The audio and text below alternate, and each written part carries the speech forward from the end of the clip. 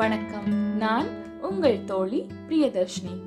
இது யாழி பாட்காஸ்டின் கதை களஞ்சியம். லாஸ்ட் எபிசோட்ல அதியமானோட அரண்மனைய பெருஞ்சித்திரனார் விசிட் பண்ணதையும் அரண்மனையில நடந்த சம்பவங்களையும் பத்தி பார்த்தோம். இந்த எபிசோட் ஒரு ஸ்பெஷல் எபிசோட். அதியமான்னு சொன்னாலே நெல்லிக்கனி அப்படிங்கிறது ஒரு சின்ன கதை. ஏதோ ஒரு இன்டர்லிங்க் இருக்கு அதியமானுக்கும் நெல்லிக்கனிக்கும். இந்த எபிசோட்ல அது என்ன இன்டர்லிங்க் அப்படின்றத பார்க்கலாம் வாங்க. இது எபிசோட் நம்பர் 4, அமுத கனி. அதியமான் காட்டுல பல மலைகள் இருந்துச்சு. குதிரை மலை, கஞ்ச மலை, சேர்வராயன் மலை இப்படின்னு அடுக்கிட்டே போலாம். கஞ்ச மலையில பல வகை மருந்து மரங்கள் வளர்ந்துருந்துச்சு. மூலிகைகள் படர்ந்திருந்துச்சு. முனிவர்களும் சித்தர்களும் அந்த மலைய நாடி வந்தாங்க. சில மருத்துவர்கள் அருமையான மருந்துக்குரிய செடி கொடிகளை தேடி அந்த மலைக்கு வருவாங்க. வேற இடங்கள்ல கிடைக்காத அரிய மருந்து செடிகள் அங்க இருந்துச்சு. கஞ்சமலை சித்தர் என்ற அற்புத ஆற்றலுடைய ஒரு பெரியவர் அங்க வாழ்ந்து வந்தாங்க அப்படின்னு கதைகள் கூறுது. அந்த மலையில மிகவும் அருமையான நெல்லி மரம் ஒண்ணு இருந்துச்சு. தமிழ் மருத்துவத்துல வல்ல அறிஞர்கள் அதை கண்டுபிடிச்சாங்க. அது பல ஆண்டுகளுக்கு ஒரு முறை காய்க்கும், பூத்து பிஞ்சு விடும். ஆனா பிஞ்சுகள் எல்லாம் உதிர்ந்துரும். அதன் கனிய உண்டா நரை, திரை, மூப்பின்றி பல காலம் வாழலாம். இதனை உணர்ந்து மருத்துவர்கள் அந்த மரத்தை அழியாம பாத்துக்கணும் அப்படின்னு அதிகமானிடம் கேட்டுக்கிட்டாங்க. அவன் அப்படியே அந்த மரத்துக்கு தனியே வேலி, காவலர்கள்னு அமைச்சான். ஒரு முறை அந்த மரத்துல பிஞ்சுகள் உண்டாச்சு. அது கண்டு மக்களுக்கு நாவல எச்சு ஊறிச்சு. காய் காய்ச்சா அத யாரு சாப்பிடுவாங்க, யாருக்கு முன்னுரிமை இருக்கும்னு அவங்களுக்கு இடையே பேசிக்கிட்டாங்க. அரசனுக்கு விருப்பமானவங்களுக்கு தான்ப்பா கொடுப்பாங்க. நாளாக ஆக பிஞ்சுகள் ஒவ்வொன்னா உதிர்ந்து வந்துச்சு. அதியமான் மரத்தை உற்று பார்த்தான். ஒவ்வொரு நாளும் மரம் அணிகலன் இல்லாம இழந்து வரும் மங்கையை போல பிஞ்சுகள் உதிர்ந்து வந்ததா பார்த்தான். யாருக்கு நல்லுள்ளம் இருக்குதோ அவங்களுக்கு தான்ப்பா அப்படின்னு நினைச்சுக்கிட்டான்.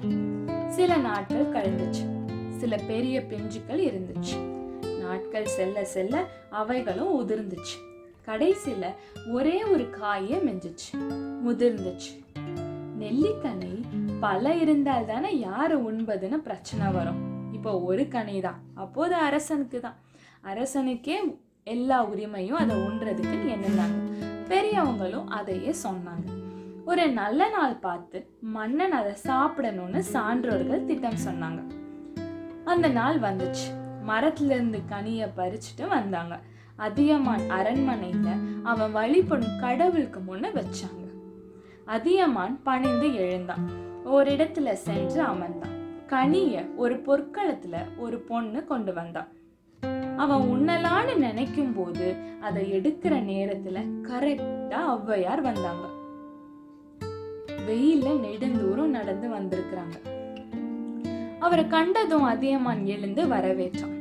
அவர் இப்போ அதியமான் அரண்மனையில உள்ள யாரும் பரகிட்டாங்களா, அதனால எல்லா பெர்மிஷனும் அவங்களுக்கு டைரக்டா வந்துடலாம். அதியமான் அவரை அமர சொல்லி தண்ணீர் கொடுத்தான். இந்த கடுமையான வெயிலையா அம்மையாரே வந்தீங்க அப்படின்னு கேட்டான். ஆமான் தம்பி, கடுமையான வெயில் தான். ஆனா என்ன, இங்க வந்தா குளிர்ந்த சொல்லும் குளிர்ந்த நீரும் உன்னோட குளிர்ந்த அன்புல கிடைக்குது அப்படின்னு சொன்னாங்க. அங்க தட்டை ஏந்திட்டு இருந்த பொண்ணை பார்த்தாங்க. அந்த தட்டுல இருந்த நெல்லிக்கனி அவங்க கண்ணுல பட்டுச்சு. அது நெல்லிக்கனியா? வரும் வழியில நாக்கு ஒரே வறட்சியா இருந்துச்சு. எங்கேயாவது நெல்லிக்கனி கிடைச்சா உண்டு நீர் வேட்கையை போக்கிக்கலான்னு பார்த்தா ஒரு நெல்லி மரம் கூட இல்லை. என் கண்ணுல ஆகப்படவே இல்லைன்னு சொன்னாங்க. அதியமான் கொஞ்சம் கூட யோசிக்கல. இந்தாருங்க அம்மையாரு, இத ஒண்ணுங்கன்னு சொல்லி அதை எடுத்து அவர் கையில கொடுத்தான். அந்த புலவர் பெருமாட்டியார் அதை வாங்கி வாயில போட்டுக்கிட்டாங்க. அது வரையில அவர் உண்ட நெல்லிக்கனிகளை போல அது இல்ல, தனியான இன்சுவை உடையதா இருந்துச்சு. இது என்ன அதிசய கனியா இருக்குதே, இப்படிப்பட்ட ஒரு சுவைய நான் சாப்பிட்டதே இல்லைன்னு வியந்து போனாங்க. அங்கே இருந்த சில முதியவர்களும் பிறரும் இந்த நிகழ்ச்சியை பார்த்து கலக்கமும் கோபமும் வந்துச்சு அவங்களுக்கு. இந்த சமயத்துல இந்த கிளம் இங்க எங்க வந்துச்சு அப்படின்னு சிலர் முணுமுணுத்தாங்க. இந்த அரசர் உண்மைய சொல்லக்கூடாதா, திடீர்னு எடுத்து கொடுத்துட்டாருன்னு சினுங்கினாங்க. இதுதான் கை கேட்டியும் வாய் கேட்டல போல. இந்த அதிசய கனி இருக்குதே, இது எவ்வளோ இனிப்பா இருக்கு, எங்க இருந்து கிடைச்சிச்சு இந்த கனி அப்படின்னு கேட்டாங்க. அதுக்கு ஒரு முதியவர் பதில் சொன்னார், ஆமா அம்மையாரே, இது அதிசய கனியே தான். அரசர் உண்ணுவதற்காக நாங்க பாதுகாத்த கனி. இத உண்டவர்கள் நரை திரை மூப்பின்றி நீடு நாள் வாழலாம். அவர் பேச்சுல சிறிது சினமும் அடங்கி இருந்துச்சு. என்ன, நரை திரை மூப்பின்றி வாழலாமா? ஆமா அம்மையாரே, கஞ்சமலையில உள்ள அருமையான மரத்துல பல ஆண்டுகளுக்கு ஒரு முறைதான் இந்த அற்புத கனி உண்டாகும்.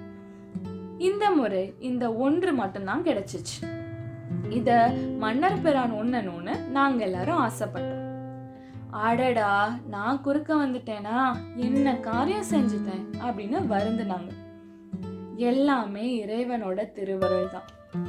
அதை ஒன்னும் தவம் உங்களுக்கு தான் இருக்குதுன்னு அதியமான் சொல்லிட்டு இருக்கும் போதே இடையே மறித்து, நீ உண்டு நீடூடி வாழ்ந்து நாட்டில் உள்ள மக்கள் எல்லாம் நலம் செய்யணும், நான் உண்டா என்ன பயன் இருக்கு? அதுக்கு அதியமான் சொன்னா, எங்களை போன்ற மன்னர்கள் உண்டு வாழ்ந்தா உலகத்திற்கு ஒன்னும் பெரிய நன்மை உண்டாகிறது இல்ல, போர் தான் விளையும். அரசர்களுக்கு பிறர் நாடு கொள்வதும் அதற்காக போர் செய்வதும் அதன் பொருட்டு படைகளை தொடுப்பதும் தானே வேலை. நான் என் அனுபவத்துல இதை உணர்ந்திருக்கேன். எத்தனையோ முறை போர் சம்பந்தமா ஆலோசனையில ஈடுபட்டு புலவர்களை கூட புறக்கணிச்சிருக்கேன். மன்னர்கள் போர் செய்வதனால புகழ் வளர்றதில்ல, உங்களை போன்ற புலவர்கள் வாழ்த்தி பாராட்டுவதில் தானே புகழ் வளருது. புலவர்கள் தம்முடைய அரிய கவியினால பிறரை வாழ வைக்கிறாங்க, தாங்களும் வாழ்றாங்க. அறிவின் பிளம்பாக விளங்கும் நீங்க இந்த கனியை உண்டதுதான் சரியான முறை. நீங்க வாழ உலகம் வாழும். இறைவன் நானும் உண்ண வேண்டும்னு நினைச்சாங்கன்னா இதோ மரம் இருக்கு, காய் விளையலாமே. இப்படிப்பட்ட ஒரு கொடையாளிய நான் எங்குமே பார்த்ததில்ல. நீ நீடூழி வாழும், சாவை தரும் நஞ்சை உண்டும் சாவாமல் யாருக்கும் அருள் செய்து விளங்கும் நீலகண்ட பெருமானை போல பல்லாண்டு பல்லாண்டு நீ வாழ வேண்டும்னு மனம் முருகி வாழ்த்துனாங்க ஔவையார். உணர்ச்சி மிக்க நிலையில அந்த பெருமாட்டியார் தம் கருத்தை அமைச்சு ஒரு அரிய பாடலையும் பாடினாங்க.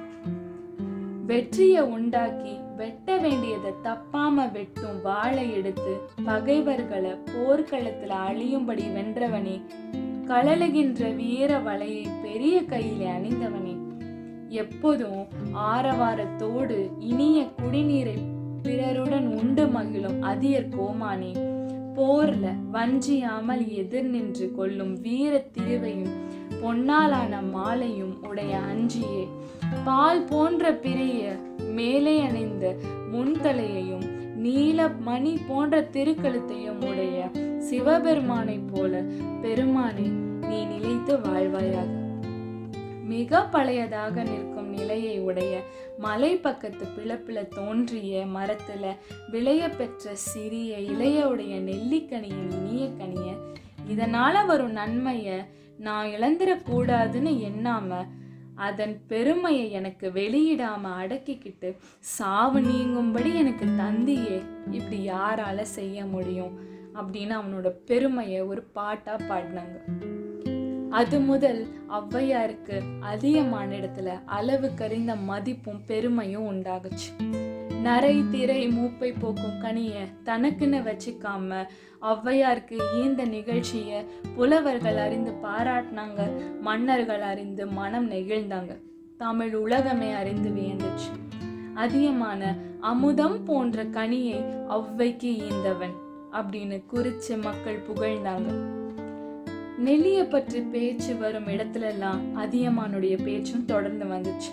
பிற்காலத்திலும் அதியமான உலகம் நினைவு கூர்ந்து வருவதற்கு ஒரு காரணம் அவனுடைய வீரம் இல்ல, அவனுடைய ஆட்சி திறமை இல்ல, அவனுடைய கொடைகளும் இல்ல, அமிழ்ந்து விளை தீங்கனிய ஔவையாருக்கு இந்த மாபெரும் அந்த செயலே. 7 பெருவள்ளல்கள்ல ஒருவனாங்க எண்ணி பாராட்டும் பெருமைய அதியமான் பெற்றான். முதியவர்கள் கூட தாம் நீண்ட காலம் வாழ வேணும்னு காயக்கற்பம் உண்பாங்க. சாமியார்களையும் சித்த வைத்தியர்களையும் தேடி மருந்து கேட்டு உண்பாங்க. அத்தகைய உலகத்துல எங்கும் பெறுவதற்கு அரியதும் உண்டாரை மூப்பு வராமல் நீண்ட நாள் வாழச் செய்துவதுமாகிய நெல்லிக்கனிய தன்னலம் பாராமல் ஔவையாருக்கு இந்த அரும்பெரும் செயல் காரணமா அந்த பெருமை அவனுக்கு கிடைச்சிச்சு. சாவாமல் செய்யும் நெல்லிக்கனியை அவன் உண்ணாமல் வழங்கிவிட்டாலும் அந்த இணையற்ற ஈகையை அதியமான இரவாமல் தமிழ் இலக்கிய உலகத்திலும் சான்றோர்கள் உள்ளத்திலும் நிலவும்படி செஞ்சிச்சு. அமுதம் போன்ற கனியை ஔவைக்கு ஈந்தவனே, அமுதம் போன்ற கனியை ஔவைக்கு ஈந்தவனே, உன் புகழ் ஓங்குக. இன்னும் அதிகமா தெரிஞ்சுக்கலாம் அடுத்த எபிசோட்ல. நன்றி.